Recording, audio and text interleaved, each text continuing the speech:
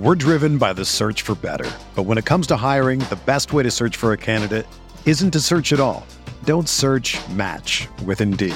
Indeed is your matching and hiring platform with over 350 million global monthly visitors, according to Indeed data, and a matching engine that helps you find quality candidates fast. Ditch the busy work. Use Indeed for scheduling, screening, and messaging so you can connect with candidates faster. Leveraging over 140 million qualifications and preferences every day, Indeed's matching engine is constantly learning from your preferences, so the more you use Indeed, the better it gets. Join more than 3.5 million businesses worldwide that use Indeed to hire great talent fast. And listeners of this show will get a $75 sponsored job credit to get your jobs more visibility at Indeed.com/Blue Wire. Just go to Indeed.com/Blue Wire right now and support our show by saying that you heard about Indeed on this podcast. That's Indeed.com/Blue Wire. Terms and conditions apply. Need to hire? You need Indeed. Oscar Robertson, Lou Alcindor. What a year it has been. The Bucks are the world champions. Ray Allen driving past Armstrong. The jam over McGrady. 2 second. Middleton. Yes! Chris Middleton! Happy birthday, Jason Kidd. This place is up for grabs. Knocked away and stolen by Holiday. Phoenix has the foul. And a pinnacle ball throws it down. Step back three for the tie. Got it! Got it!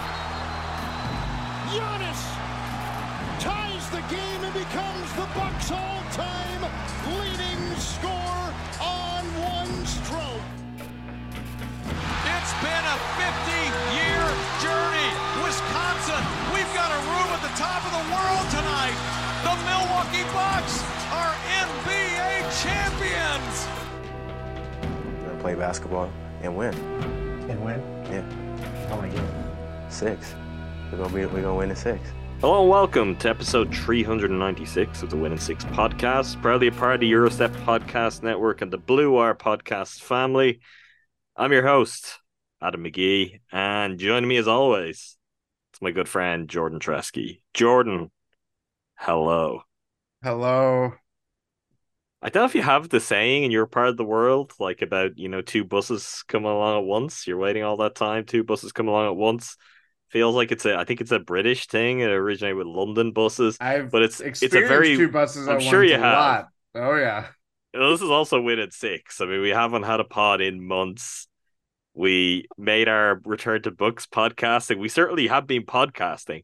But we made our return to books podcasting with Rohan on the emergency pod to break down the Damian Lillard trade. Still a very weird and surreal thing to say. If somehow you haven't checked out that episode, go back one in this very feed you're listening to. Pick up your device, click that mouse on your computer and, bookmark that one for when you finish this episode. Because we went deep on all things related to that groundbreaking trade for the Milwaukee Bucks. But I guess this is a return of regular Win in 6. I don't know. We'll probably have a few bumps before we get into a regular routine between now and the regular season. The Brewers, the playoffs might have something to do with that. You have some personal events of note which might cause disruption. But we are back in the Bucks podcasting game. And for us to be back in the Bucks podcasting game, Jordan, I would have thought we got to do something special, right? Mm-hmm. What could we possibly do? What would make it really, really special? What person that we've long admired and championed and revered, their great works, really, on this podcast, could we bring into the fold for the return for episode 396? We've only got Mike Dunlap on the pod. Coach Mike Dunlap, former assistant coach of the Milwaukee Bucks, NBA champion with the Milwaukee Bucks. I'm still somewhat in disbelief, but on the pod, Jordan, big deal for you. How are you feeling? Very big deal. It's been a long time coming. Yeah, I mean, what can we say about it other than the man came on the pod and graced us with his wisdom, his presence, his life experiences, which there are many, and yeah, I think it's I maybe can I be so bold? Go on. One of our best podcasts of all time. I think that's not even being that bold. Well, we've you've had had different kinds of 396 of great. them. Yeah, we've had Yeah, great that's true. episodes and different kinds of great. Some truly unhinged kinds of great. We've had the real lows of books basketball. We've had the real highs. The highs were better. It Yeah. goes with the territory. The highs were better, and yeah, we get to talk a little bit about the highs with Mike Dunlap and about his really incredible basketball journey. It's always something when you see kind of basketball lifer coaches who've been all around the world and all through the college system and all of these various stops throughout the NBA. And it's like for people like you and I who could spend days trawling Wikipedia or basketball reference and kind of mapping out careers in this regard, and you and I have done that. Yes. It's really fun and interesting to get to talk to the person behind that and kind of get a sense of, well, what is learned at each of those spots or what's different and what makes the journey and brings them to a point where in Mike Dunlap's case, he landed in Milwaukee and got to be a part of one of the best moments in the history of the franchise, 3 of the best years in the history of the franchise. You know what? I think without further ado, let's throw it over, Jordan, to our conversation with former Bucks assistant coach, Mike Dunlap. Okay, so it's a great privilege and an honor to be joined by former assistant coach of the Milwaukee Bucks, Mike Dunlap. Welcome to the podcast, Coach. It's great to have you here. It's great to be here, guys. We're going to get after today. Plenty to talk about. There sure is. We have been great admirers of the work that you and the rest of the coaching staff have done in recent years with the Bucks. I think that goes without saying. A very, very special time in the history of the franchise. How have you been doing in the months since the Bucks season has ended? Obviously, it's been a time of change for you. I've seen you're still very much out there on the coaching trail. You're working, I think, with the Pert Wildcats in Las Vegas a couple of weeks ago, I saw. So how are you doing? How have things been like since your time with the Bucks came to an end? They couldn't be better. And, away from me, coaches like you guys are on a countdown. There's always that next thing to do. So knowing that you have choices to make that are not connected to a countdown is really incredible. And it's scary, but at the same time, it's a good fear, in terms of relevance and being purposeful in a given day. It's still about helping other people. And then you can work back to being pretty selfish in a given day, reading, writing, and all those other things. But you want to give people who are ascending the mountain as much as you can so that they can have the same experience that you had. And I've, had an array of really eclectic but good, beautiful, colorful experiences in the game of basketball. And so you have to have some luck. But now that I've got this time with my wife, Molly, of 36 years, we can make choices together.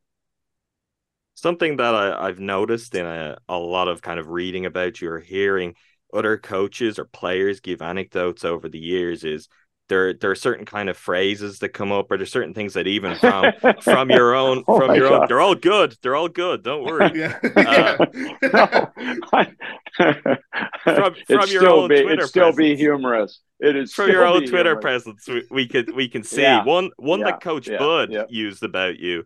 That really stood out to me was a clinician talking about your kind of love for putting on basketball clinics and that level of kind of teaching, and that being something where you kind of come to the fore. And even a lot of players at the NBA level players you've coached in Australia. I've seen talk about a lot of coaches, they tell you what to do, but they don't necessarily tell you why to do it. Is this the kind of time in your career where it feels like it's an opportunity to go and do some more of that teaching? And is that something that to you, even after all of these years coaching at the highest level of the game, you still get a lot of joy out of? There are probably three phases to the answer. And number one is be a servant and make that your top priority, and don't walk in the door and then change the priority on whomever's looking for information. So it's really important to ask questions and listen so you can do a quick needs assessment of what they need, because they're more important than you are if you're truly a servant.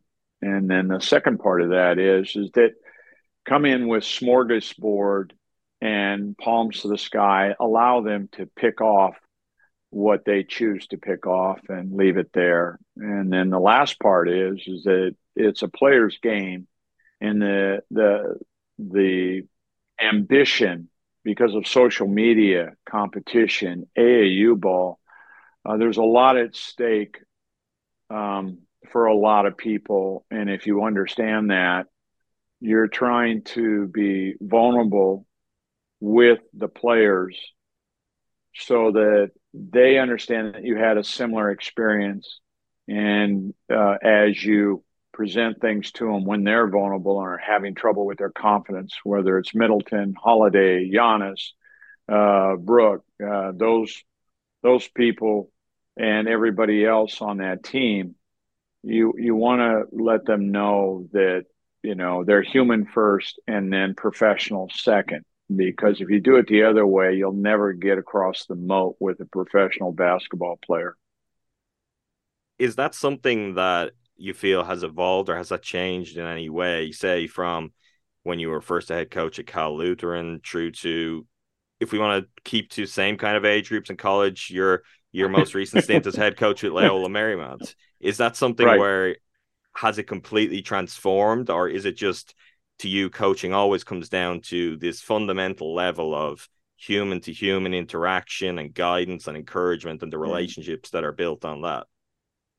Well, whether somebody's 36 years old and, a veteran and an all-star or what have you, whatever their resume is, every one of them had a parents, or a foster parent in some way. And you go in with the understanding that they came from somewhere. So the change is always within the parenting, whether a kindergartner goes to school or not. And then generations are defined by 4 years of high school, 3, if you will, but you get a new generation evolving all the time. That's all you really need to know without the science of it. So yes, it has changed unequivocally. And it is just how people receive information and how to penetrate some of the evolution of the fact that the majority of people, whether it's an NBA locker room or a high school locker room, they've never worked a job where they paid taxes by the time they get to your voice. And so by that, there are a lot of inherent surpluses having a job and having to have somebody take some of your paycheck for something bigger than you. And whether you agree with that or not is not the point, is that it's really important to understand that in that evolution, people learn and have different desires, but they have the exact same aspirations. They want to be loved and they want to be appreciated. And those two variables will never, ever change. So if you have those premises and you work off of that, even if you can't get to it on the day, if you make yourself available to the biggest superstar in the world, eventually they'll come your way and you can communicate something very important to them. And if they're only after basketball importance and want to be helped during a game where they're really struggling, well, then deliver the information. Don't try and bring a 15-minute speech to a 1-second answer.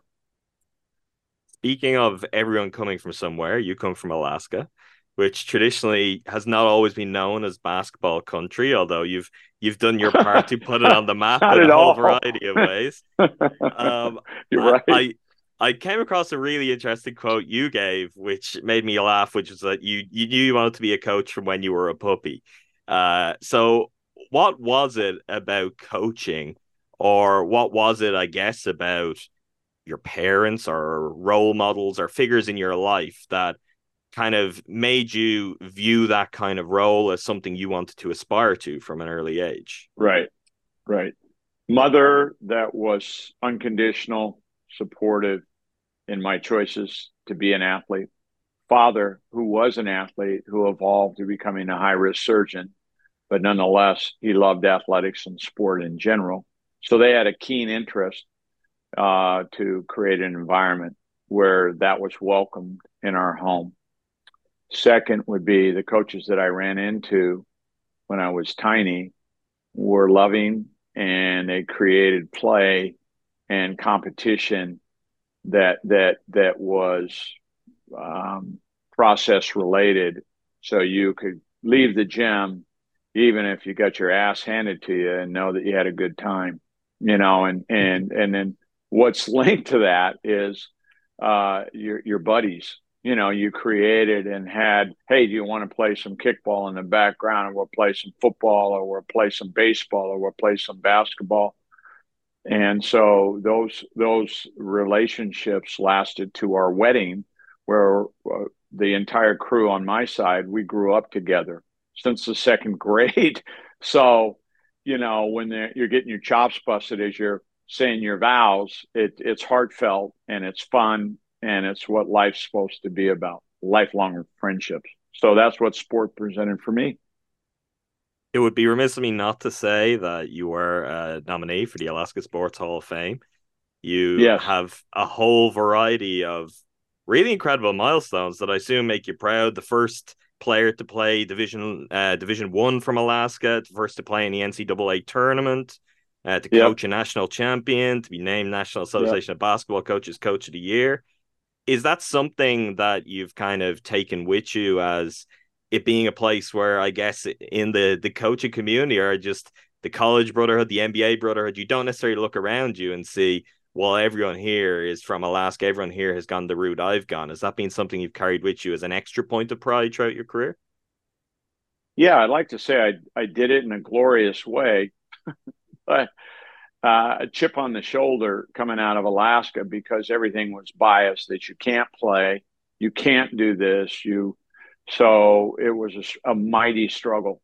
And obviously the upshot of that was that it created within me a competitor that was, with luck, able to ascend to national championships, world championship, and being able to run an ultra marathon and finish it, because I always felt less than coming from Alaska, and it was a blessing. But I always carried my teachers and my friends and my family on my shoulder, proudly so. And the expectations were not only family wise, but if those coaches paid attention to you for your life, you could always call them and pick up off each other's sentences. And because you were from such a small town of 30,000 when I was a boy, to a town of Fairbanks that exploded because of the discovery of oil in Prudhoe Bay and the North Slope, the complexion changed radically.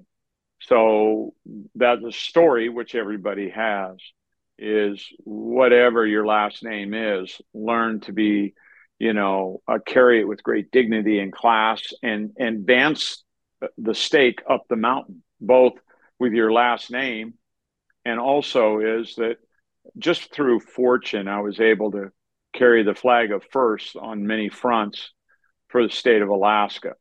And that was something you never think about. But later on, a writer said, "Did you know?"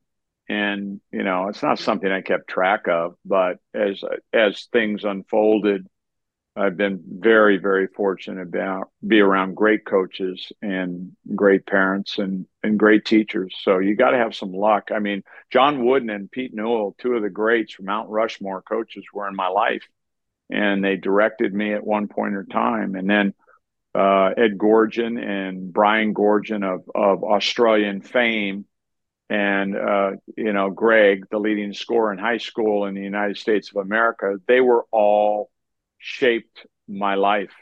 And so I was, how the heck does a guy from Alaska have in front of him Pete Newell for a better part of 20 years? I worked his big man camp, and his son was a best friend, Pete Jr., and have all these wild experiences to be with George Karl and, of course, Bud, and, of course, a lot of other pros, coaches and college coaches, just great college coaches, whether it was Don Meyer or Bobby Knight or this guy. John Chaney was somebody that was instrumental in directing me in my life and my career. And Tim Gergovich, who's the human whisper of the NBA, no better assistant.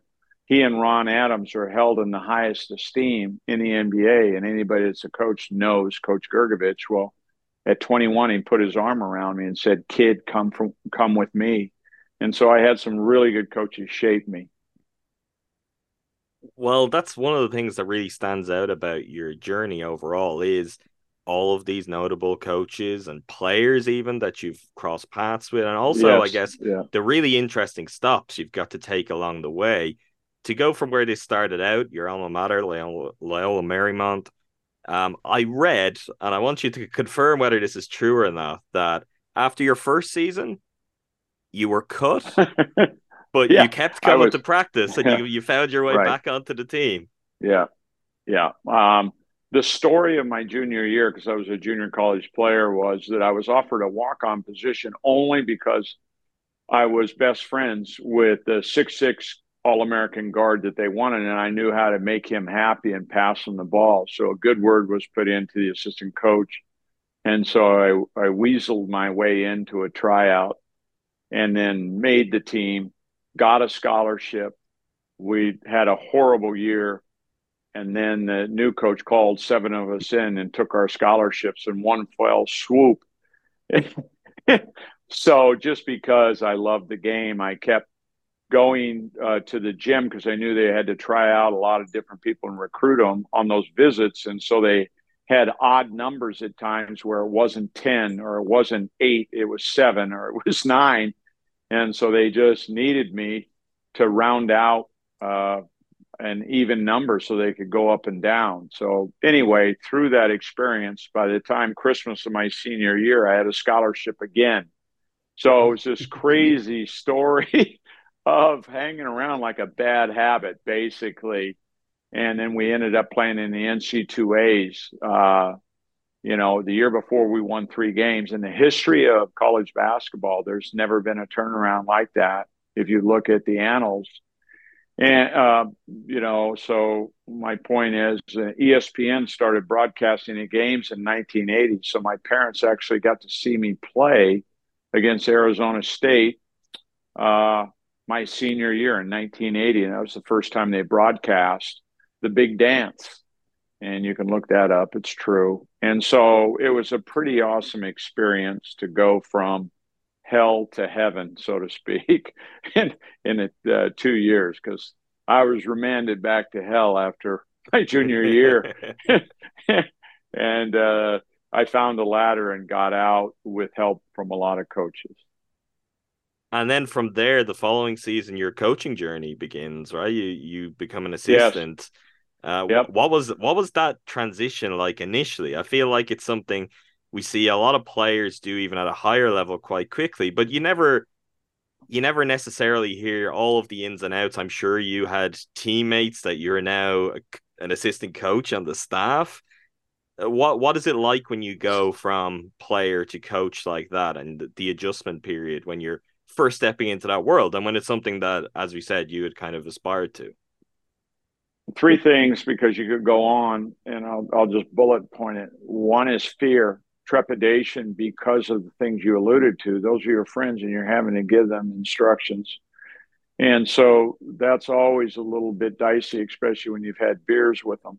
The second thing would be that you don't have a base of information from a coaching standpoint. And then the other thing about the old saying is that, you can eat a fish for a day, but teach somebody to do that, and you can eat for a lifetime, is that I had no, file on where to stand in the gym and what information to impart. So, you're starting from ground zero. And so that's humbling. And then three is the fact is that, you know, you're walking a thin line because those very players that become vulnerable during the year will come to you first because they feel comfortable communicating with you instead of the head coach or assistants because of the authority factor. They're authoritative figures. And so you have information, and some of that you have to parcel and not bring forward to the head coach, and yet you can tip or nudge the head coach that a guy's struggling, and that's very helpful for a head coach. Sounds like a great crash course in the kind of defined balance of relationship managing as a coach. Maybe it throws you into the deep end a little bit more because the relationships are already they already exist, and as you said, maybe in a different level. I haven't shared some beers with the guys before. Yeah, and there are two roads to education and people that are wile e coyotes, be it academic or people who have been raised on the streets, and both are very valuable. And I don't see them as mutually exclusive. But how I see them is that I was basically raised on the streets and was in an academic environment and applied some of that to common sense. But the majority of what I was raised on was instinct and make a way out of no way. And that's the way I was raised. My parents did the same thing, and you were expected to do your chores, and if you didn't, you got a spanking. It was black and white in our home. And I'm not saying that's the only way to go, not at all. But I'm saying that's the way I was raised. And then you bought your own clothes and participated in that endeavor from the sixth grade on. That was tradition in our home. And the purpose of how our parents raised us was to create an independent soul so that you could function in a very mean and difficult world at times, because life is going to give you some punches. And then, so all of that mechanism was on the, I would call the outside the school lines kind of street smarts, which evolved over a lot of mistakes, And so when I started as a coach, I made all the mistakes plus one that anybody could make, but I was a quick learner. One, not to repeat it over and over, and two is use your street smart instincts first, because when you're coaching in the NBA or college or high school or whatnot, they don't have a book for all of the answers you need to come up with. You're going to be dealing with a lot of complicated situations, and you've got to use your guile and your smarts first, and then rely on the academic side of things later.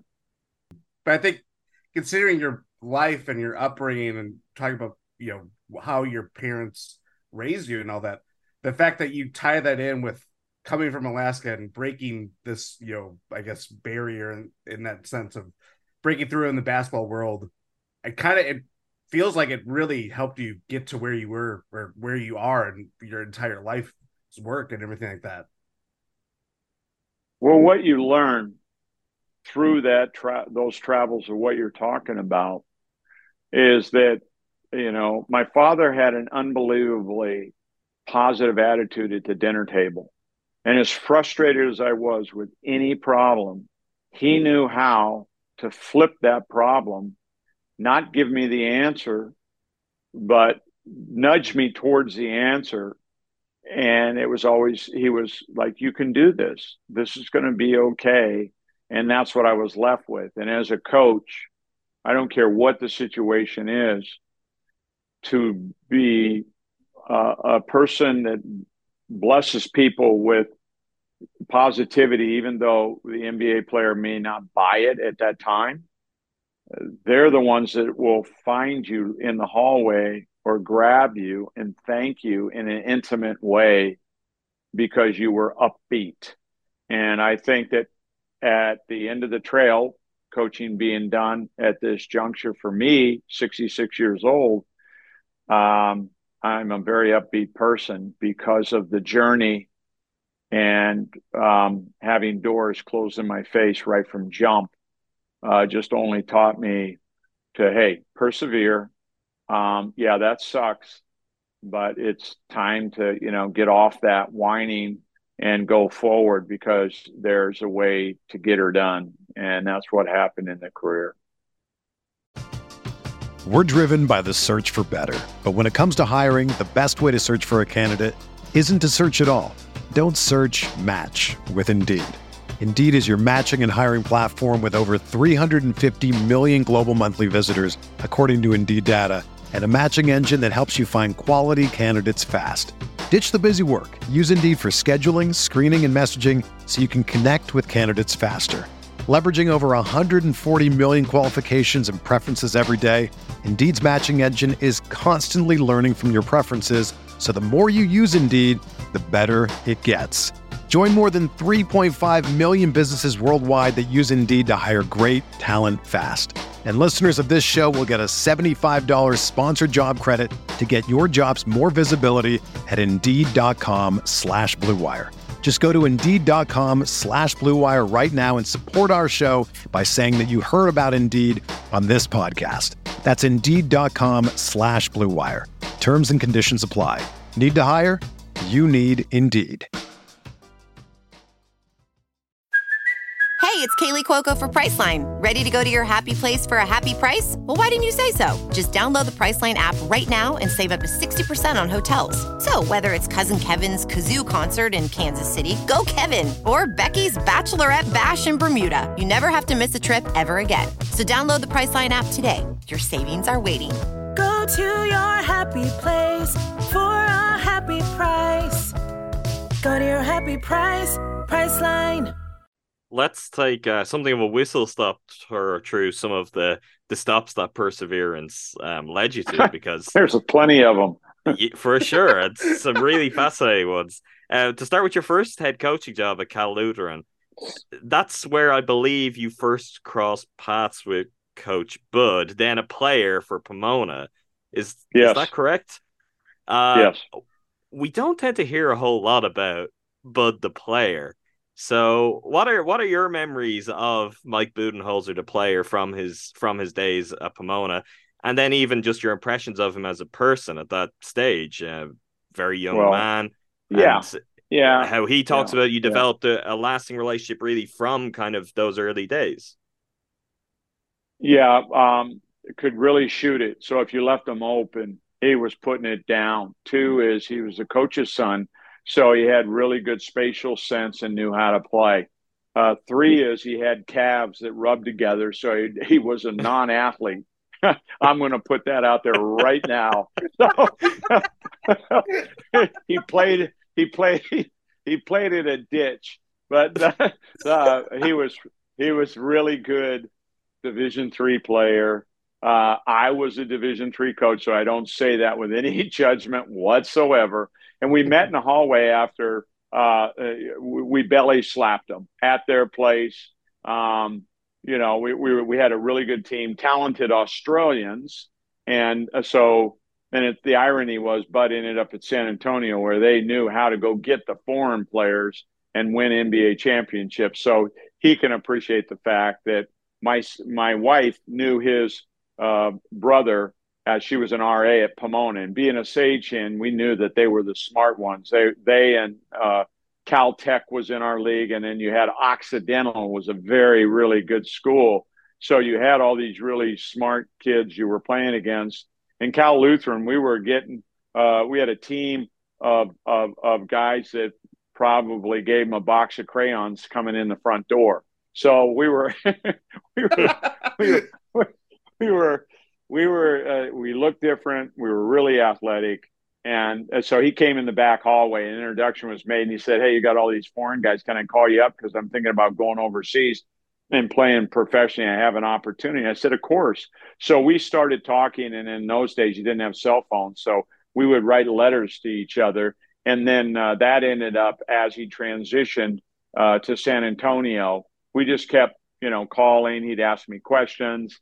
And I loved his sense of humor, obviously his keen basketball mind, and also he might be one of the nicest human beings in the world. It's not pretense. he's a very nice man. So those are the reasons that the relationship stood the test of time. No, we love to hear that. We'll circle back to some more talk about Bud and the Bucks shortly. You mentioned Yeah. Australia. All those Australian players, was that part of the connection, or is that how the relationships were established that saw you in 1994, I believe, going Yeah. to coach the Adelaide 36ers in the NBL? I was 21, becoming a graduate assistant in LMU, and the coaches that became the head coach, Ed Gorgon, his son played for Lindsay Gaze out of Melbourne. And he invited me over. He had just finished his career, and he's a couple years past. He had done some state league coaching, and then he invited me over to work with his team. And so I took him up on that. I went to a very famous gym in Melbourne and started working with his bigs or his guards as a 21-year-old, and started doing a little mini clinics with his players and whatnot. And that didn't take me long to see all the talent that was over there. And before Randy Bennett was probably born, I was bringing players over. We were bringing players over from Australia. And then, because the word got out that there was this guy coming over, and through the connection of Brian Gorgon and another famous American coach over there, Bruce Palmer, they both recommended to the people at Adelaide, Australia, that they hire me.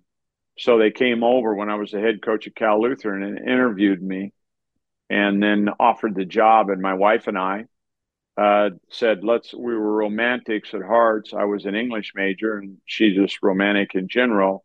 We said, let's pack up our boxes and go coach in the NBL. And, some of the players were older than I was, and all of a sudden I was coaching on a sideline with about 8,000 people. They turned out in Adelaide, and they had a restaurant that seated 400 up above. Very nice venue. And so I was the luckiest man in the world to be a youngster and coaching in the NBL, professionally, internationally, all of that. And I had no clue what I was doing. I was only 5 years as a head coach at Cal Lutheran, but to go and coach for your dinner, I quickly learned a lot of lessons, and that was another chapter of taking high risk, and you don't do well, you get fired. That kind of a job from a Division III, that if I just behaved myself, I would have had that job for a lifetime. So, we decided to take a chance and roll the dice. And that was really quite the adventure for that time. It feels like something it's a more common kind of leap the coaches take now. Bucks fans, for example, will remember Chase Buford, the recent coach of the Wisconsin Herd, who has very successfully coached the Sydney Kings in recent years. But did you find that one of the things as you probably can pick up from my accent, I am not from the United States, I'm from Ireland. And one of the things I've always found really, really interesting is when coaches around college basketball and the NBA talk about differences they see in whether it be fundamentals, how they're coached overseas. There's often this kind of idea that coaching in Europe can focus more on fundamentals in a way that differs from maybe some of the habits that can develop by way of, say, the competitiveness of AAU. What did you find when you went to Australia? You obviously had plenty of experience with Australian players by that point, but about their culture and the development strategies of their players. Well, the way they're raised, the Australians typically have a strong opinion.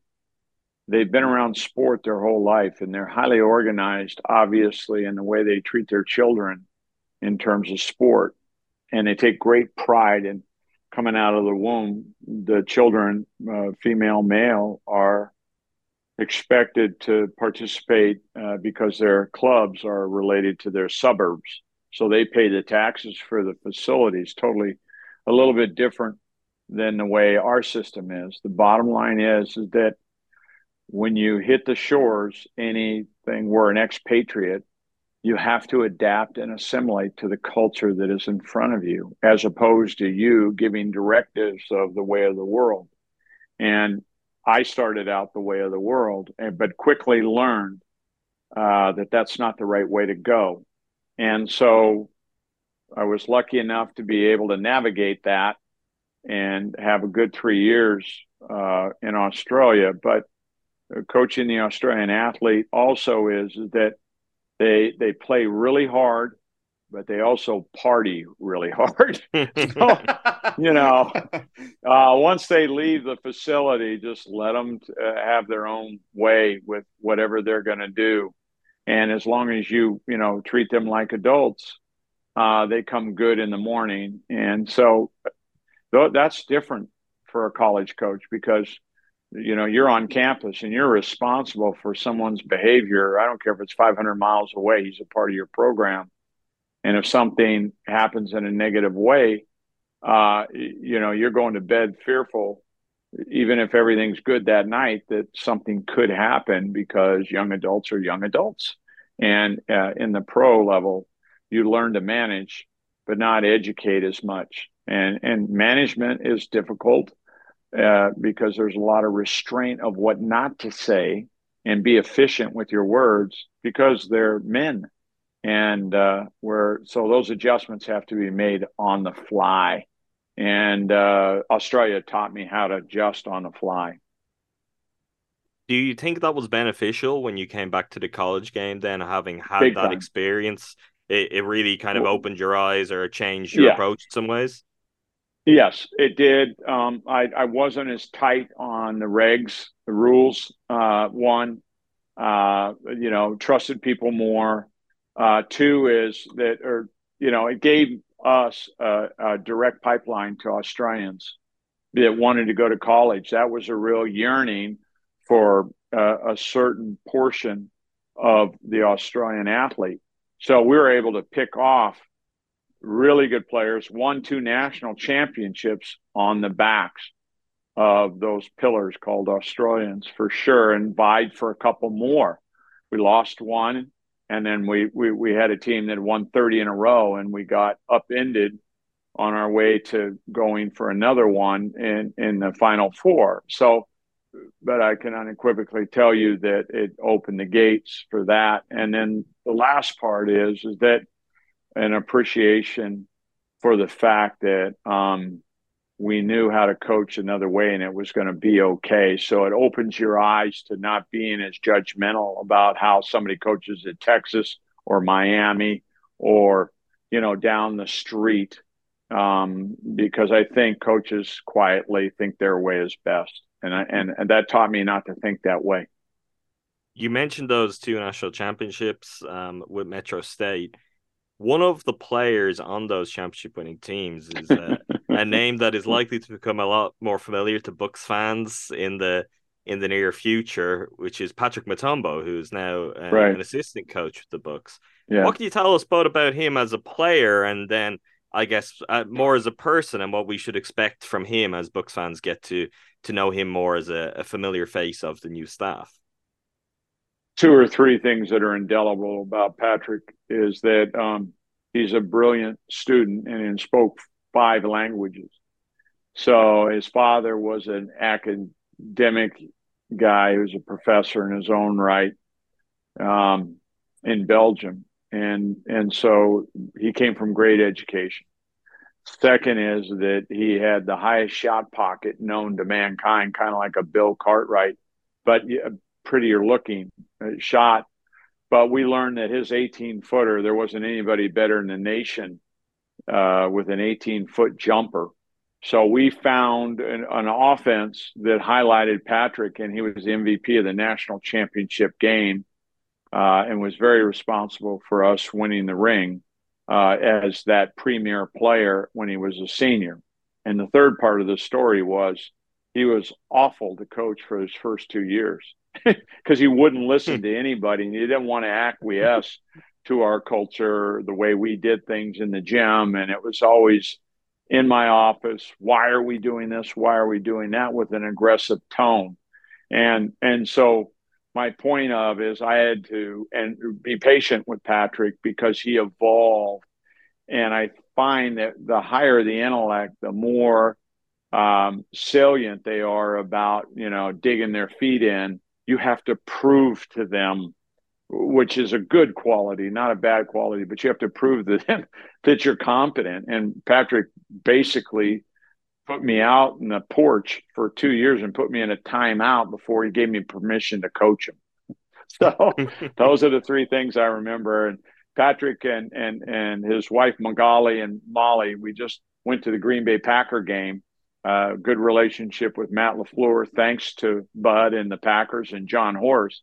But that relationship's gone to a great place. So we flew out there and had a great dinner with Patrick and his wife. So, I want to be clear that we have a lifelong relationship and a deep love for each other.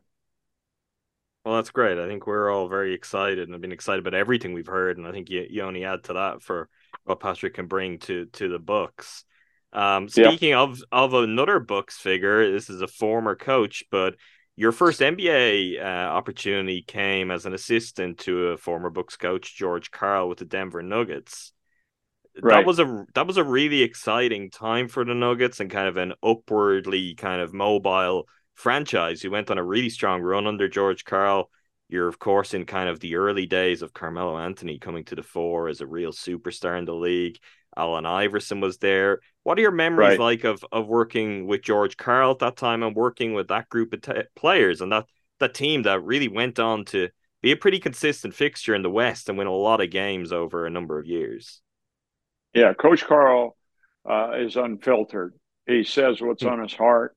So he's colorful. Second thing is nobody in the NBA is quicker or better on the grease board at adjusting during a game. He was unbelievable at moving players and trying different things during a game because he saw mismatches because he was under Don Nelson. And Don Nelson is known as the best creator of the mismatch via the pick and roll in the history of the game. He's by himself for the technocrats out there. So he was really good that way. And then third is he was a cowboy. He was really good with difficult people because he was efficient with how he did practice and he had an understanding of maybe some of the wildness within certain players because he was wild when he was a player. He was a barroom brawler. He was tough. He was a tough guy from Pittsburgh who drank Iron City beer, which is toilet water, I might add. But he's another friend for life, and I love him because of it. He's just so colorful and broke the mold of what you would consider a typical NBA coach. Something that I noticed, I guess it's really there as a true line throughout your career, but you've spoken about it yourself, is that you like the idea of kind of going into a storm and you like tough situations and you like a challenge. I think you mentioned your ultra marathon earlier. It seems like something in your personal life, even you like challenges. I don't think there were many challenges in NBA history that were greater than taking on the Charlotte Bobcats head coaching job after they had won just 7 games the season prior. You, I believe, were 7-5 to start that season. So you had matched the previous season's win total very, very quickly, and then injuries became a factor and things slowed down from there. But what do you remember about that time, and obviously getting that opportunity from Michael Jordan, who I believe really felt you were the right kind of personality? There was quite a young team to come in and really kind of turn that around and shape things in a different direction. Right. Well, Gerald Henderson got hurt, and when you're on the sideline, you're carrying in your heart, that one player can't go down or it's going to be rocky at best. And we did come out of the chutes and we had a good confidence. And Gerald broke his foot when we were playing the Wizards. And so that I knew that was going to make it tough. Then we went on an 18-game losing streak, and then we beat the Bulls just after Christmas to dislodge ourselves from that. And then we had an uptick at the end, which if you lost your team, you're not going to have an uptick at the end. And we won some games to get to 21. The mark probably should have been 28. So that's the formal side of things. I was brought in to bring a bunch of young guys through, and the mandate was play the young guys, and we have some bad contracts, and you just sit on those guys at the end of the bench. But those guys, veterans, weren't happy about that. And so, I mean, it was just a difficult ride all the way through, but really proud of how Kemba Walker evolved, Bismack evolved. We had a guy named Taylor who he evolved. And so I just stuck to the blueprint of the youth and learned a lot, made some big mistakes in terms of overcoaching. And, I looked at it as a glorious ride. I wasn't surprised when they told me I wasn't going to be back. And I looked at it as a beautiful chapter in what I learned. I wasn't bitter. It gave me a chance to receive a handsome salary for a year off and go around the country and watch really good coaches, do their thing. And that was a great opportunity. Example given, I got to watch Thibodeau because of Jeff Gundy and my friendship with him of getting me in. And he doesn't let anybody in his practices, but because of his relationship with Jeff, I was able to crack the code and spend 4 days in Tom Thibodeau's practice when he was the head coach of the Bulls. And that was really rewarding. It's the middle of the year and it's important. And so there are no secrets. And so my point is that coaching Charlotte, it couldn't have been a bigger or better blessing. And then obviously Michael Jordan is complex, multidimensional, and one of one. How he handles meetings, how he envisions life, and who he is as a man. All of it is fascinating. And to have that opportunity to be around him for that extended period of time was a real positive. So, yeah, there you go. And then, obviously, you go back to your alma mater, Loyola Marymount, 6 years there. What kind of brought you from going back to home, as they say, and then you get this opportunity to come to Milwaukee? Obviously, Bud asked you to come on the coaching staff. Right. Having that chance, right. what kind of necessitated from your perspective or the events that happened that brought you to Milwaukee and back to the NBA as an assistant coach back in, 2020? Probably like fall 2020? Right. And, everything, it gets almost tiresome to hear, at any talk, whether it's Anthony Robbins or whatever, you are your relationships. But that's exactly what happened. I'm just minding my own business, charting out kind of what clinics I'm going to speak to, what retirement looks like from LMU, et cetera, in a good place in La Jolla we live. And so, and then the call came about offensive rebounding and zone defense. And that was a Trojan horse. The next day he called up and he said, "Hey, that information is important to me, but I was just kind of trying to check you out to see if the knife was still sharp. And would you be interested in coming this way?" And I said, "Sure," without all of the noise, but it ended up being yes. And so, as you know, COVID was at that time. So I got on a plane and landed at just the end of November, just after Thanksgiving. It was freezing in Milwaukee, and I'm going from California. And then I stayed in a hotel and hadn't sussed out an apartment yet. Molly, my wife, was taking care of that. So, I headed out the door with an okay jacket on, and it's only a mile away. And I froze my ass off getting to the practice facility. I was like, oh, my God. So anyway, that started the journey. But, that year was crazy because all of a sudden confetti's coming down. You have the better part of 300,000 people. And Bud comes up, and I'm behind a speaker, and I'm on the stage, and PJ's going crazy. And he puts his arm around me, and he goes, "Nice call 7 months ago, huh?" Like that. And I looked at him. I'm dying laughing. I'm going, There isn't anybody in the universe that's luckier than me. I swear to God, it was so crazy and so much fun. And as you guys know, that day the weather was awesome. And Yes. the vibe of that parade for Milwaukee and the state of Wisconsin was insane, was absolutely insane.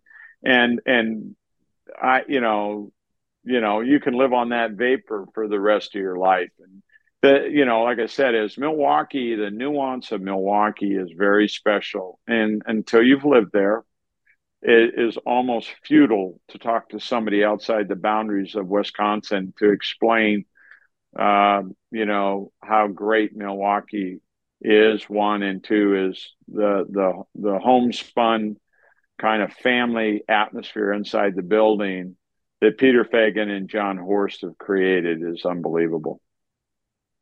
I think too, like obviously, you talking about just how crazy that year was.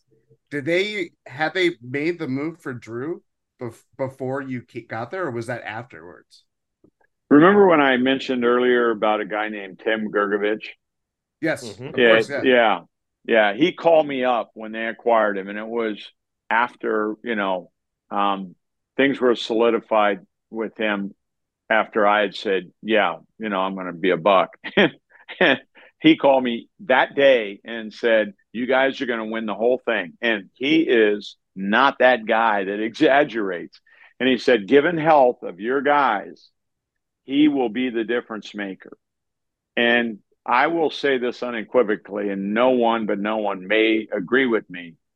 But as great as Giannis's block was, that was one play. People have to rewind this whole thing and remember that Drew Holiday went down and took the ball off Booker when he was going to score, and that was a pivotal play where he brought it down and lobbed it to Giannis, and he dunked, and that's on every highlight known. But he took that game. That was Drew Holiday winning that game for the Bucks, and he did the same thing to Chris Paul. And when you talk about pivotal plays that were made with defense that are not sexy, that no one will ever go to, I just think that Drew Holiday was the difference maker in terms of us winning that trophy. And most people will say, that it's Giannis, and they've got the case. I mean, I'm not going to argue. But I sit there and I go, oh my God, folks, this guy is nothing but a killer at game time. When the game's on the line, boy, oh boy, he's very, very special. I think What from do our you? perspective as Bucks fans, we'll say that steal was very, very sexy. We remember it. I think Bucks Yeah, fans, you're right. It's one of those things you could see maybe nationally. You'll see snippets of the highlight, and you'll get Giannis finishing the alley oop. But yeah, it's yeah. Bucks fans think of the whole play, and it is that moment. And I remember watching, as I'm sure you did from the bench, just that kind of surge of energy when Drew does that, when he just steals the ball away from someone, and he did it a couple of times in those crucial moments, as you said, in that Yeah, and he did finals. it against Atlanta too. I mean, Hmm. the buildup is that we know as coaches that, like I said, is every game has a pivotal moment, that's playoffs and a tough game where it's close.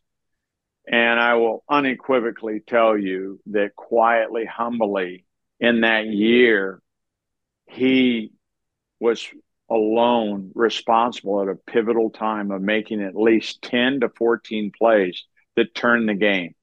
He just had an uncanny ability to do that. And I'm sure Chris Middleton will verify that and what I just said. Chris is really, really smart, but he also found out, like all of us, that Drew was pretty doggone special. What about that run? Because I mean, there's so many touch points with just the playoff run alone that we could go to. That like we saw it on TV screens. We saw it in the Deer District. We saw it in the championship parade and stuff like that. But you Right, had a front right, row seat. What right. about that run stands out to you, and just about that team, about that year, about that time? Just that everybody on that team accepted their roles. PJ was never going to be a guy, even though he could make corner threes, that was going to get in the way of the offense. And he knew his job and he did his job. And Chris Middleton was the same way. You know, and it was, you know, Bud did a great job of, along with the assistants, of designing a system that fit. And Giannis is, you know, a north and south player. He has a liability from the three. His free throws can be dicey at best, but there isn't anybody in the history of the game, north and south, that has played it quicker or more forceful than Giannis. And the other thing is that Giannis in the top 5 in the history of the game in terms of competitive spirit. So, you know, to build around that and make it work is really difficult, really, really difficult. And my point is, my memory is that guys, we never had a problem in the locker room. We didn't win all our games. You know, there wasn't any of this, you know, it's my ball, it's my whatever. And that was a collective grace that group had. Not just Giannis. People will say, well, he drove that bus. No, he didn't. It was everybody drove that bus, ego wise. They knew what their job was and they did their job. And I would say that everybody deserved credit, player wise, that put the uniform on, because if you don't have that balance, when you get to the thin air, you'll get exposed. You can't hide things when you have liabilities that are in the locker room. They come out in the playoffs, and we didn't have it. We just didn't have it. Do you think the part of that was down to maybe a clarity of focus, or did you feel when you arrived? Because the season before was really as formidable, I think, as the Bucks have ever looked in their history throughout the regular season. Then COVID came crashing into the NBA as well as all of our lives. And the Bucks had such an eventful time in the bubble, such a disappointing end to their time in the bubble.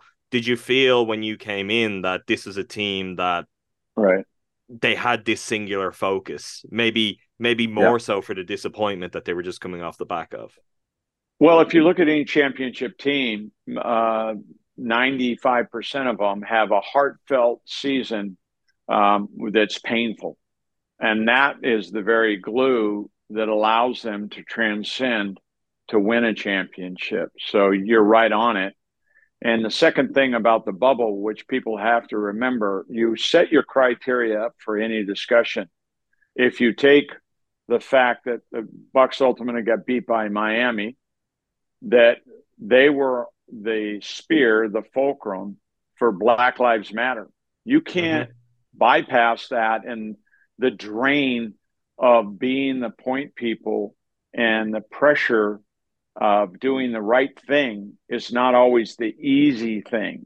And so I think every player, coaching staff, Peter Fagan, John Horst, right through the organization would say quickly that Black Lives Matter and taking a stand, and the Bucks being the satellite, the guiding light, the lighthouse for that. The takeaway was, you know, that, and Giannis was hurt. The same thing happened last season, is that people want to say, well, you still should have won. Well, in the playoffs, Jimmy Butler goes down. Miami's not going to the finals, and you've got to have your best players available. And sometimes that involves the training room, meaning that they're not in there with a torn ACL or whatever. They're not injured. And so those are facts. People will go, oh, those are just excuses. No. They're facts. And when you bring facts and carve up emotion, there are reasons and results. And so what you're pointing to is there was cause and effect the year before, but the Bucks, the year I was there, embraced the pain, said, we're going to go win this thing. And anything outside the stadium did not interfere with the pursuit of that. The second point that needs to be made, Giannis goes down to injury. We're playing the Hawks. We opened up 0-2. And now Middleton and Holiday say, along with Brooke, say, we're we're going to take care of Giannis. We're going to make his dream come true, and we're going to win these next 2 games. And as you guys looked at the stats, all 3 of those guys went off. Brook being the best rim protector or goalie in hockey terms in the entire NBA. And there goes Holiday, and there goes Middleton with scoring. And they just went nuts. Now you come back, here comes Giannis, and it's a made for movie kind of ending, and we know that KD doesn't step on the line. We're not talking right now about a championship. And we're very glad that we are talking about a championship. But you mentioned you could kind of ride in the vapors of that parade for the rest of your life. I think that's part of how we all feel as fans too. And particularly for a franchise like the Bucks, it had been such a long wait. And I think that's something that probably bore itself out in the celebrations too, that everyone could see just how much it meant to the city, to the state, to everyone who's invested so much time and love in Milwaukee Bucks basketball. Right. The Packers have given the state a Super Bowl. The University of Wisconsin football has been dynamic at times and really lifted the state when they've been in a desert, so to speak, and the Bucks haven't been operating in a given season the way people wanted, what have you. But it really is a collection and Wisconsin basketball, Marquette basketball, and that's on both sides, women and men. I don't want to just say that, but the state has a wealth of athletic teams that make that state proud. It was our moment to lift the state and make everybody in the community a dear community, a community that's had a lot of difficult times. But Milwaukee, I would say, has the biggest heart of any city I've been in that has scar tissue on it. Yeah, but it's beautiful scar tissue. And I'm telling you what, I'd put my money on a Milwaukee fan before any fan that I've ever experienced. And I've been a part of some great fans, but they are as hardy as you can find in the world. We'll love to hear that. We'd be remiss not to ask you about the big Bucks news. The trade yesterday, right. Drew Holiday, Grayson Allen moving on, Damian Lillard becoming a Buck. Really a blockbuster deal that has massive ramifications for a whole bunch of teams around the NBA and the championship race. Right, ripple effect. Right. What do you see from a coaching fit, though, in terms of the change? Obviously, it's going to transform the way the Bucks look. It'll lead to a natural kind of lending more towards maybe an offensive focus than a defense. But we've talked a lot about Drew, how special, how great he was. Bucks fans really, I think, will love him forever and are sad to see him go, while also very excited what a player like Damian Lillard could bring to this team alongside Giannis and Chris and Brooke and everyone else. Well, I think you have to take sport, whether it's football, baseball, basketball, hockey. I don't want to forget hockey, but whatever professional sport it is that the wheel is speeding up. And the money is so extreme now that if you don't get busy evolving, you can fall behind in a quick hurry. It doesn't always mean that everybody made the right move, but not to take the chance is not to be a general manager in the NBA or a president or an owner. They have to take chances, because everything is speeded up because of social media expectations. You win a championship. The downside of winning one is everybody's impatient for the next one. People need to remember it took 50 years to get that done with Hall of Fame players, I might add, if you know your history. My point is they're really hard, and they're doubly hard when you're a small market like Milwaukee. So now they made the move, and the move's been made. It really isn't about a discussion of plus or minus, if you will. It's about what's underneath that is they took a chance. They've taken a chance.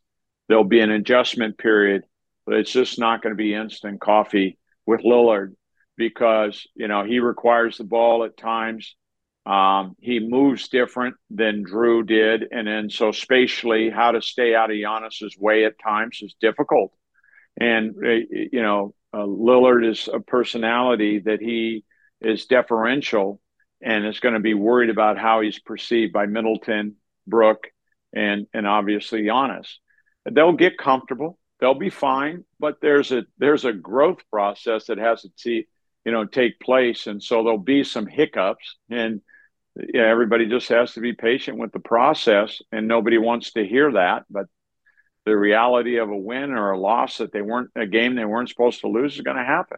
And as sure as I'm sitting here, but the move's been made, and it's all about today and tomorrow. And Drew Holiday is going to be fine. Thank you very much. Everybody's clamoring to grab him, and he's going to be fine. Does that mean that today he isn't upset and that his wife Lauren is having to deal with, another move and all that? Well, they'll be fine because they're really competent people. They're classy people, and they understand that the NBA is just that. The money has responsibility attached to it, and it has risk. So everybody understands that when you take the money, then the other side of it is sometimes you got to move. So there you are. You've been incredibly gracious with your time, Coach. We're going to get you out of here in just a second, but there's one thing we have to talk about before we let you go, and that is your Twitter. I don't know how aware you are of the fact that you are this kind of renowned social media figure within the basketball world, certainly within book circles. A lot of joy was gleaned from the detail you'd kind of dish out, the look behind the curtains. I'll also say, I know I've read you've a keen interest in poetry, but the language and the metaphors you'd frequently use. I was in doing research for this article, or for this conversation. I found an article dating back to 2017, even highlighting your account as, the place to be in basketball coaching circles on Twitter. What has Twitter given to you, or how aware have you been of the kind of the following and the joy and the information that people have gleaned over the years from that? How have you found the world of social media to give you maybe a new tool in terms of sharing your wisdom or teaching? Well, number one is it's a wonderful platform to give your information away. And that is my single greatest joy, is to not be secretive. And then second is bring, that's why they did what they did in that form without not being too disclosing. So that is all wrapped into number one of give your information away and bring a heightened sense of maybe those nuances that the average fan doesn't get. So I like that. The second part of it is on blowback. Sometimes away from the information, you're going to put some things out there where you're very clear, and then you upset a number of people. And if you're going to choose to be on the platform, then take the heat.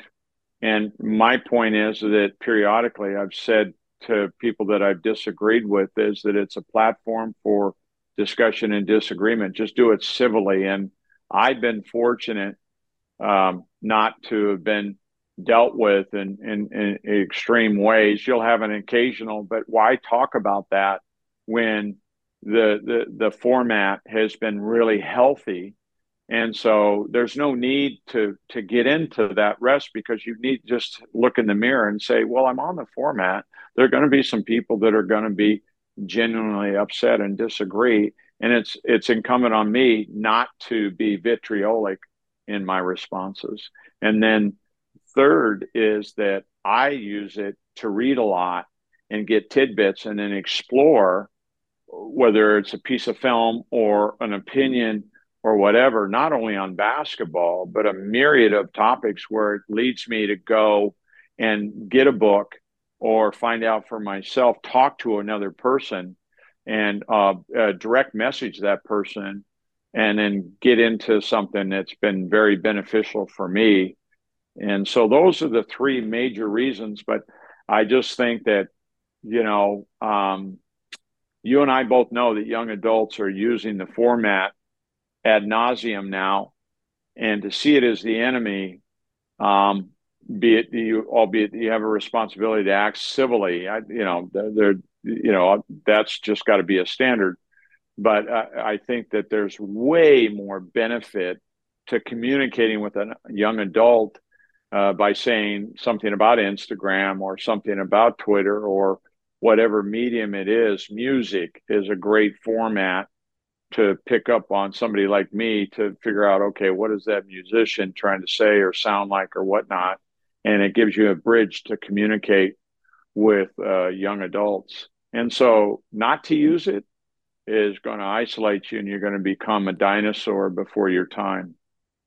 It's such a rare thing, particularly in the NBA circles, to see someone in your position to kind of get that insight. So we've really appreciated, we've really enjoyed all of your pearls of wisdom, and we continue to look forward to seeking them out and following along on your journey the rest of the way. So we really, really appreciate you giving us all this time, talk to us about your journey, about your time with the Bucks, and your time with the Bucks will be remembered forever, as much as you'll remember it. I think that's the key thing we've covered here. It's such a special time, and it's great that you got to be a part of that, and you got to help play a part and bring that to all the rest of us as fans. Well, thank you, and it's definitely a two-way street. And then, as witnessed last weekend, we were in Milwaukee, and we've only been gone a couple months, and so it's like old home week. And that 3 years was condensed into a magical feeling. And then the other thing is that at some point in time, the Bucks are going to renew that championship with an invite for everybody to come back to celebrate that moment, even in its brevity, and to have that for all time for the Bucks and their history is something that all of us, fans included, can take great pride in. It's a celebration. It's joyful. Nothing more, nothing less. And then finally, to understand very pointedly that Giannis is a generational gem, not only in his talent, but him as a man and how he has chosen to interact with the community of Milwaukee and vice versa. Milwaukee is responsible for Giannis re-signing. No coach, no management. Yeah, he could have got the same money or more for some other place. The fans need to take credit for those hellos, for those smiles, for just the power of a community that was his, that is his. And that goes back to you guys having a format where people can discuss varying opinions, not just my opinion or yours or what have you, and air that out. That emulsifies them and wants them to buy a ticket to go see the Bucks play. And again, that's pretty special. So thank you guys for creating a wonderful format. Thank you very much, Coach. And once again, thank you from all of the fans. We really appreciate your time. Take care. Bye-bye. It's only a kick, a jump, a block. It's only a serve. It's only a tackle, a run. It's only for the fans. After all, it's only pressure. You got this. Adidas. Another day is here, and you're ready for it. What to wear? Check. Breakfast, lunch, and dinner? Check. Planning for what's next and how to save for it? That's where Bank of America can help. For your financial to-dos, Bank of America has experts ready to help get you closer to your goals.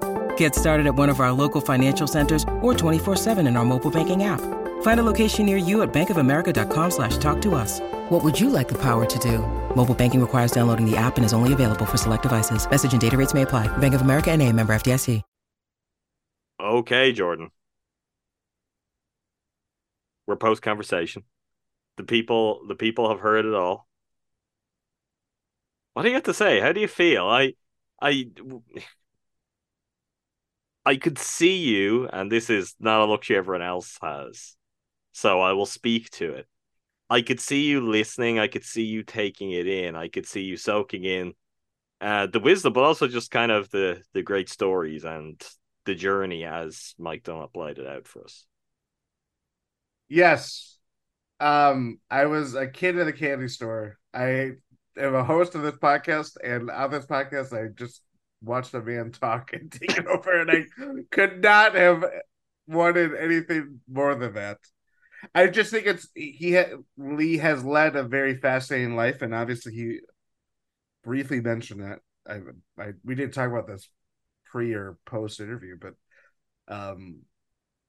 he did mention that his coaching career has come to an end. So it's very, very an interesting phase of. I didn't take that up because I think when he says that, he means one part of his coaching career, because the other part of it, which really comes across, is I don't think Mike Dunlap will ever not be coaching. He will be finding a way. He coached us through that podcast. He coached us through that podcast. I'm a better podcaster now than I was before, podcasting with Mike Dunlap. But genuinely, I don't think he will ever not be coaching at some level in some way. He's clearly just a man who's addicted to coaching and to the game of basketball. But yes, you're right. He did drop that tidbit in there, which also kind of not surprising. His life? No. But not even just that, but you look at the journey, you can't ask for a better pinnacle than being right at the front of it. Okay, it wasn't like the championship came in the final season, but winning a championship and hearing how he spoke about that and what that meant, and getting to go back and compete and contend, that is the storybook kind of last stop on a journey like his as a professional coach. I say professional, not just meaning the pro game, but I mean someone who's devoting their life to coaching at the highest levels, like he did in the college game too. Yeah, I mean, literally every phase of his life, just to seamlessly go from college player to coach, and to climb the ladder of becoming a head coach at Division III schools, to a Division II school, to an NBA team, assistant, or I'm mixing up the timeline of it all. But just it was very fascinating just to listen to someone's life being distilled in an hour. But you just see when you're driven by something like that, it is one very alluring, just because you hearing something that has devoted their entire life to doing this profession, and it leads you to so many different phases and places and everything like that. But it also comes with a lot of pressure, and I think he kind of briefly touched on it at different times, but the comments about what he made about talk about Milwaukee and everything like that, one obviously just pulled at my heartstrings, but that's just very special. I mean, yes. I am not from Milwaukee. I've been there once in my life, but I have been more than accustomed to. We're going through this cycle at the moment. Damian Lillard is going to have to come and play in Milwaukee and not Miami. To the way Milwaukee is talked about, to the way the Bucks, all people like Evan Turner doing this even recently, from the most important to the least important people. We've had a lot of this over the years, and people who are much older than us and people who are Bucks fans a lot longer than I have been, I've had to go through that. I really thought that was beautiful. I'll let you speak to that as a native of Milwaukee, but I could even one, I got a lot of joy out of, again, watching you light up and seeing, I mean, someone talk about one of the greatest moments in the city's recent history, and this moment of great community and collective spirit, and how it touched him, and how it's a signature moment of his life, and what that left him feeling about the city and the people, and even the stuff he had to say about the fans, and the stuff he says about how people like us feed into that for the fans. Just really, really, from someone who has been a part of 3 really special years. And we've talked a lot about this through the prism of Bud being the kind of the spearhead of the staff and of the change. But that's even a nice insight into just all throughout that staff and everyone who was a part of that. The kind of the bonds that were built and the way the city touched their hearts is not something that can be kind of glossed over or even really comprehended, I think, in the way that he puts it, without kind of living it, without knowing it, without experiencing it. I think we talked about this plenty for our pod prep, because we do pod prep. We're becoming official podcasters. Believe it or not. At least I am. Wow. No. I meant at least I am now. Listen, What's my Andrew is talent? prepping for my other pod right now. I know. I've got my best man on the job. I kept making this phrase, this title for Mike Dunlap, and I think it's ultimately true because it comes from this place. But the guy is an observer of everything, and by nature, when you're a coach, you observe things, and that is what you do. You observe how a player practices. You observe their habits, everything like that. Everything that he talked about being in Milwaukee, the specific era that he's coming out of, that we delicately talked about, but I didn't sense any ill will of his time being there. Why it got cut short because of Absolutely zero. yeah. I just think part of the Milwaukee of it all, of the small market nature that it is, but the city itself, of you see people, transplants, like coaches that hop from one city to another state, another team in the NBA, another team in the professional basketball world, because Mike Dunlap has been all over it. And you hope that these people adopt your home city, and that eventually you could, celebrate something like winning an NBA championship. The Bucks, as we all know, for a very long time, did not do any of that. They were, for many of our lifetimes, were the farthest thing from that. That was their life. So to see someone that was just a cog in the machine, but played a very important cog in the machine, it was just very interesting, and just how he talked about the family atmosphere, how we think of these players and coaches that instill or create something like that. But he mentioned John Horace, Peter Fagan, and these people that, we were podcasting when they were hired in some cases, like John Horace, but they've been around there for a very long time and have learned things and observed things that they build out, how the team, interacts with one another, how everything is, the foundation is being laid and everything like that. And Mike Dunlap, which is why he has been such a subject of fascination, is that we would see these peaks behind the curtain, but then, is it? We joke about it. Is this something that the Bucks would actually want to be out there, or whatever thing like that? It doesn't matter, because Mike absolutely Dunlap not. is No, but the answer to that is absolutely not. Like, I saw a lot of people giving the Bucks credit in the last 24 hours for, just how they moved in silence, and just they got the Dame Lillard deal done. All the noise was in Toronto and Miami. Jeez. You made that joke on the emergency pod, so that's certainly a factor. Like, being honest, and it's probably part of why we have loved and come to kind of make Mike Dunlap into a cult mascot of sorts for winning six, because the Bucks kind of closed off nature in recent years has been frustrating for us. I think frustrating for fans in some regards, because they're so invested, that we care so much that we want to know more. We want to have some sense of what's happening behind the curtain. Now, I think Mike Dunlap takes that to a different extreme. There are not many coaches doing what he does in sports anywhere, and he has been doing it from back in his days as a college coach. I think it's a really, really cool and special thing, and I'm glad that he got to do it and document a lot of his time with the Bucks. And I'm glad that we latched onto it, that his tweets were so eye-catching that it brought us to this conversation, because I think it's a really, really good one. I have a Mike Dunlap tweet of the week that may have kind of love this. Sum up. Actually, I have two. Tweeted. Let me go the first, like the earnest one. Tweeted September 24th, 2023 at 8:48 a.m. Transitions.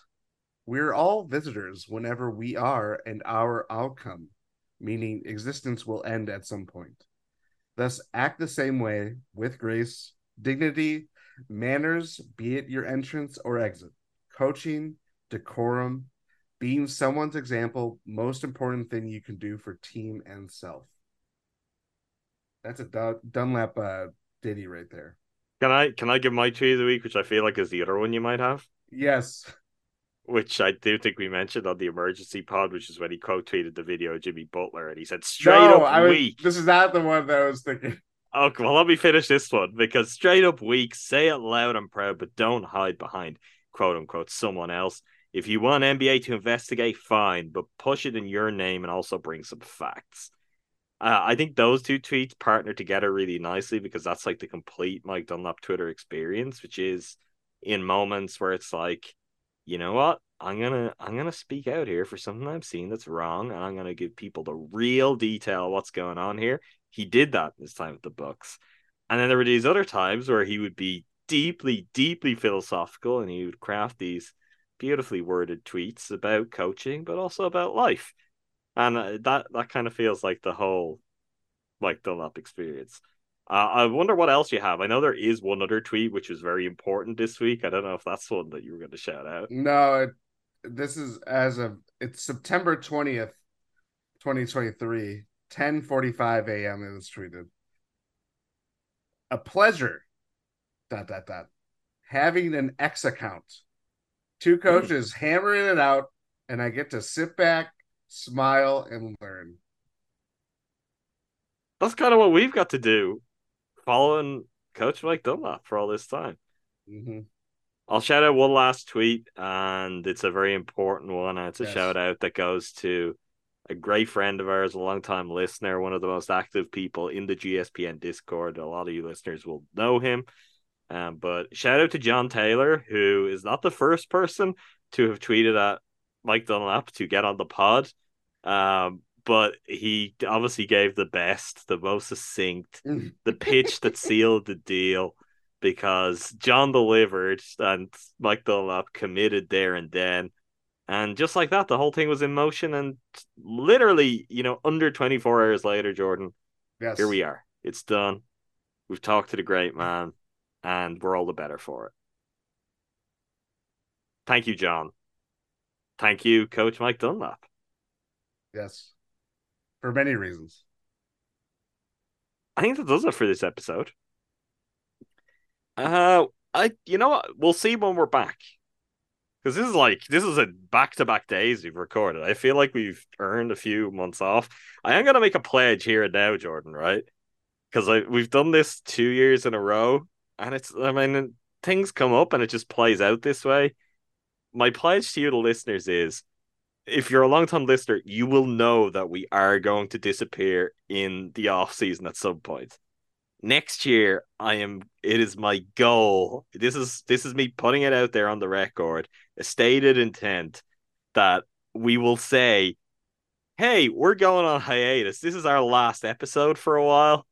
And all of you will know, rather than just be like, hey, the guy's kind of disappeared. I mean, it's great. The great thing about the feed is that Ty and Rowan are still there, and they're keeping the ship going. And shout out to those two guys for carrying the Bucks load of things while you and I were picking up the Brewers and the Packers side throughout the off season for the Bucks. But yeah, we are, somewhat bad at just being like, yeah, we'll be back next week, and then months go by, and then you hear from us when Damian Lillard is a Buck, and we've got an interview with Mike Dunlap. But I don't know right now if it will be next week. You can hear from Jordan and I around the network. The Bucks may have some more moves to make soon, and you'll certainly hear from us if that's the case. But consider this the return. We're ramping back up. We're getting closer to the point where, come preseason, come regular season, you'll be hearing from us once a week. We'll have all sorts of great GSPN preview content. Ty and Rowan are going to keep keeping you going on that front too. So even at a time when, Packers fever is starting to take hold, we're talking right now before we know just the extent of Packers fever by the time all of you are listening, but we hope it's going to be even greater. Playoffs are about to start for the Brewers. So, really, really big things on Talk of the Tundra with you and Numac talking Packers. People should be subscribed. Go and listen. You won't regret it. You won't find a better spot for all your Packers talk. And for the Brew Crew, Andrew Snyder and I talking all things Brewers, every series, all throughout the season. We're nearly there. as you're listening to this, you could just flick over now. You can listen to Jordan and Numac break down the Packers' appearance on Thursday Night Football. You can also listen to myself and Andrew recap a division clinching series win over the St. Louis Cardinals and look ahead to the final series of the regular season. It is all happening, but trust me, in the mix of all that, you will hear plenty more from Jordan and I in the books, and Rowan and Ty will keep you going. Probably next up on this feed is going to be another Lillard pod and Ty getting to really share his thoughts. So watch out for that. I would say early next week. Watch out for that pineapple shirt. For sure. Big time Ty doing big things on Twitter. I mean, it's a conversation for another day, a different podcast, but the persona has reached new levels and I'm here for it. I think that's it. Subscribe wherever you get your podcasts. Check out the rest of the GSPN shows. Once again, Talking to Tundra for the Packers, Cruising for a Bruising for the Brewers. Also, make time for this, for movies, pop culture, other things. We've got a pod coming on concert films very, very soon. We've got a pod coming on the new Wes Anderson short films on Netflix very, very soon. So you got all that to look forward to there too. Until the next time, thanks again to all of you for listening. And that is a thank you that comes from Mike Dunlap himself. He was thanking all of you, so make sure you take it to heart. Most of all, thank you, Jordan. Thank you.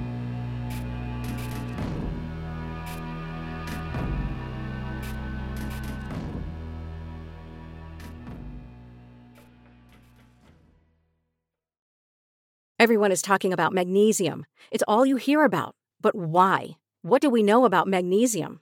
Well, magnesium is the number one mineral that 75% of Americans are deficient in. If you are a woman over 35, magnesium will help you rediscover balance, energy, and vitality. Magnesium supports more than 300 enzymatic reactions in your body, including those involved in hormonal balance. From functional medicine doctors to mental well-being and female hormone experts, we all know that magnesium is the one mineral to improve all aspects of well-being and health. But which one? Magnesium Breakthrough from Bioptimizers, the trusted choice recommended by leading experts with 7 best-absorbed forms of magnesium to ensure your body receives the support it needs for overall well-being. Go to bioptimizers.com/balance today and use code BALANCE10 for 10% off. Support your journey to wellness at bioptimizers.com/balance. Magnesium Breakthrough from Bioptimizers, your foundation to optimal health and vitality.